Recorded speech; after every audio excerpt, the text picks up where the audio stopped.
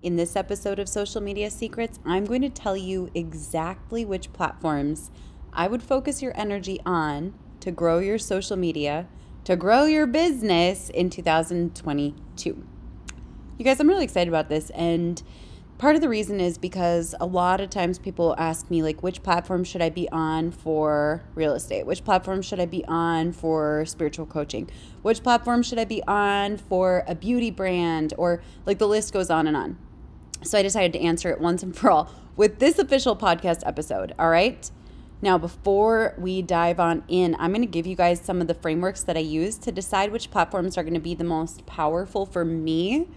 And you can use that framework to come to your own conclusions of which social media platforms are going to be the most powerful for you to be on. Now, here's an important foundation before we dive on in. The best platform for you to be on is the platform that you love. Now, I share this with a lot of emphasis for a major reason.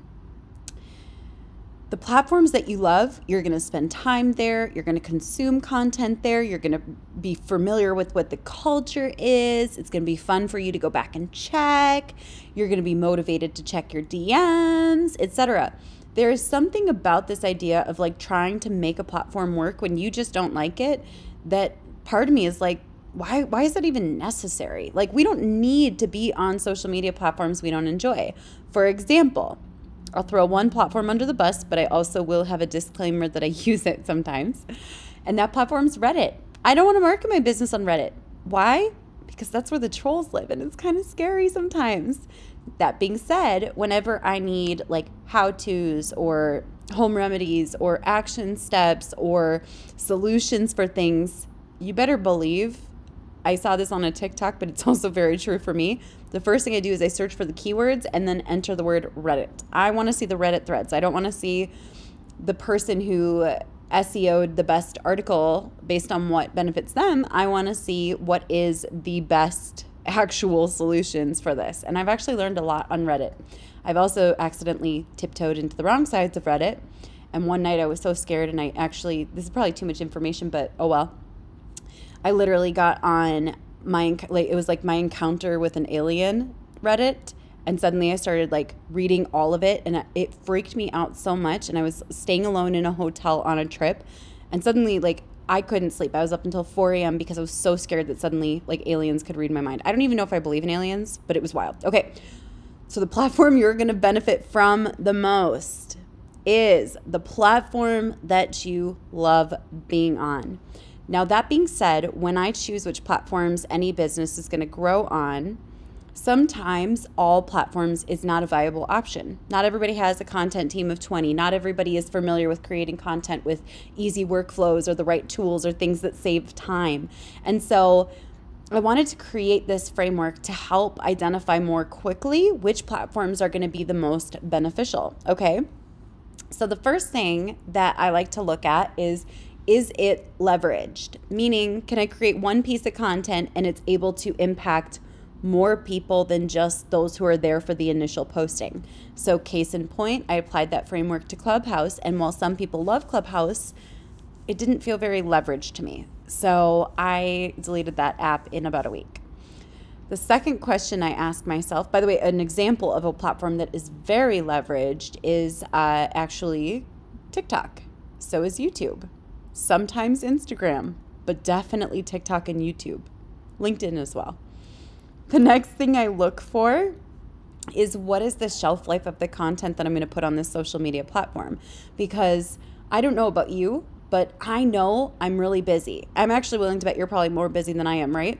And when I create content, I want to make sure that it's going to serve a lot of people for a long time. Once again, this is why Clubhouse did not pass the test for me here. And that's where I realized it was a distraction and just not aligned with my goals. So I need to know what is the shelf life of content on this particular platform. And I'll give some examples. Content lives on YouTube for years. TikTok has second wins after a couple months and even sometimes after a couple of years. The shelf life of a pin, last time I heard it, was 10 months. So create one piece of content, it can live for 10 months, and that's if it doesn't go mega viral. Instagram is a couple hours or max like 48 days. They were kind of changing it with Reels, but I noticed that they changed the algorithm and literally kind of removed many of the benefits of Reels just like that. The shelf life of a tweet is 6 minutes. That's kind of freaky to think about, isn't it? Like, maybe that shouldn't be where I focus all my attention. That's why I don't focus on it there, and I'll share how I use that at the end of this. The shelf life of a Facebook post is usually less than 24 hours unless it goes viral.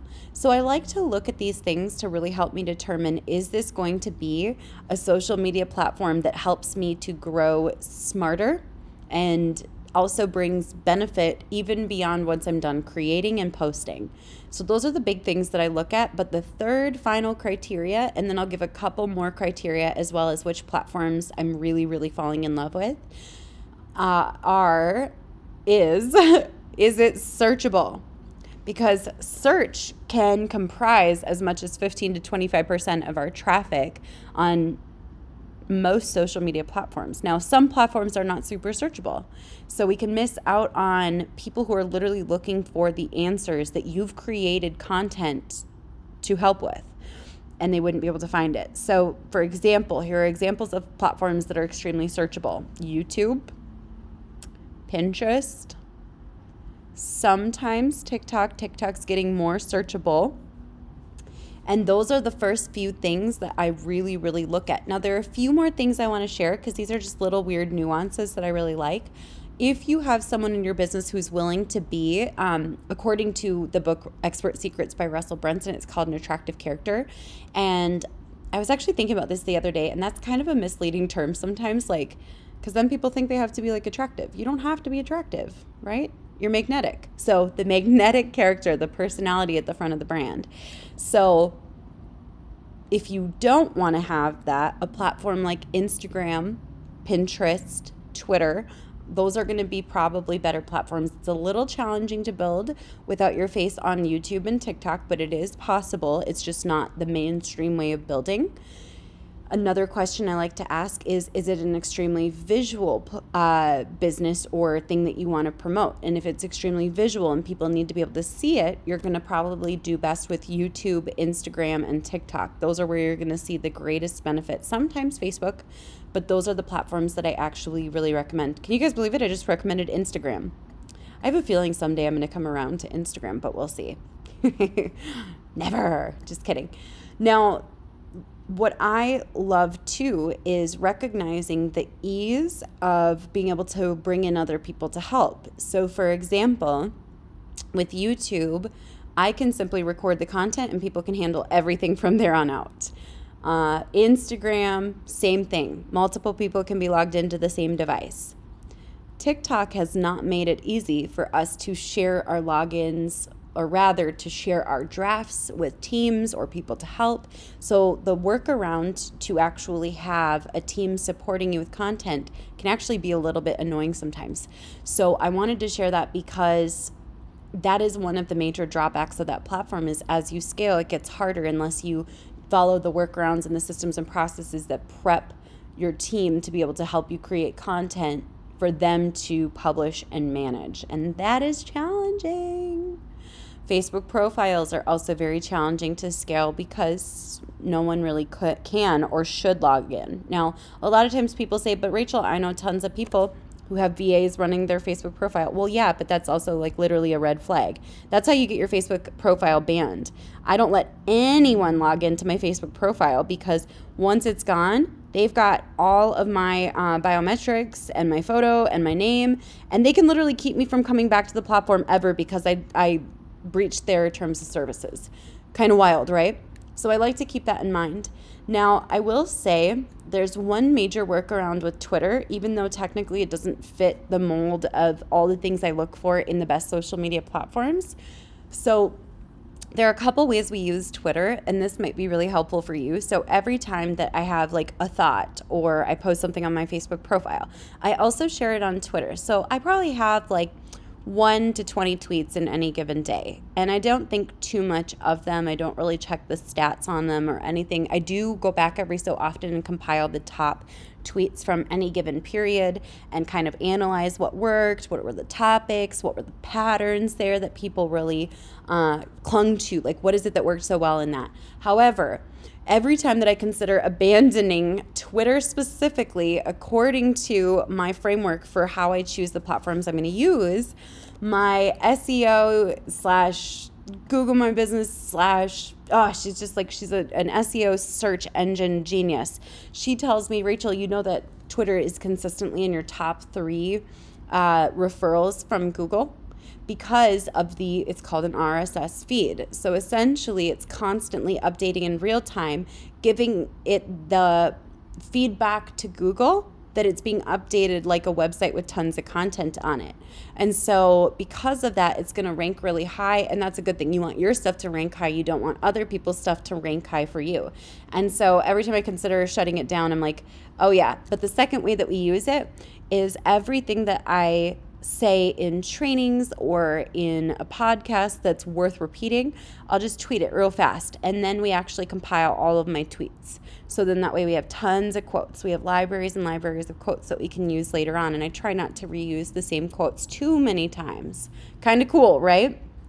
I hope you've enjoyed this episode, by the way. I just wanted to share this, but I just want to remind you, you do not have to be present everywhere. You do not have to be active on every single social media platform. You are going to do best by picking 1, 2, maybe 3 social media platforms and crushing it there instead of dividing your focus. Now, keep in mind, in case you say, but that's not what Rachel's doing.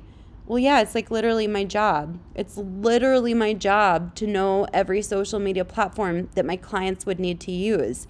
So I have to be on every single social media platform. But the good news is you don't have to be. I'll catch you guys in the next episode. Bye for now.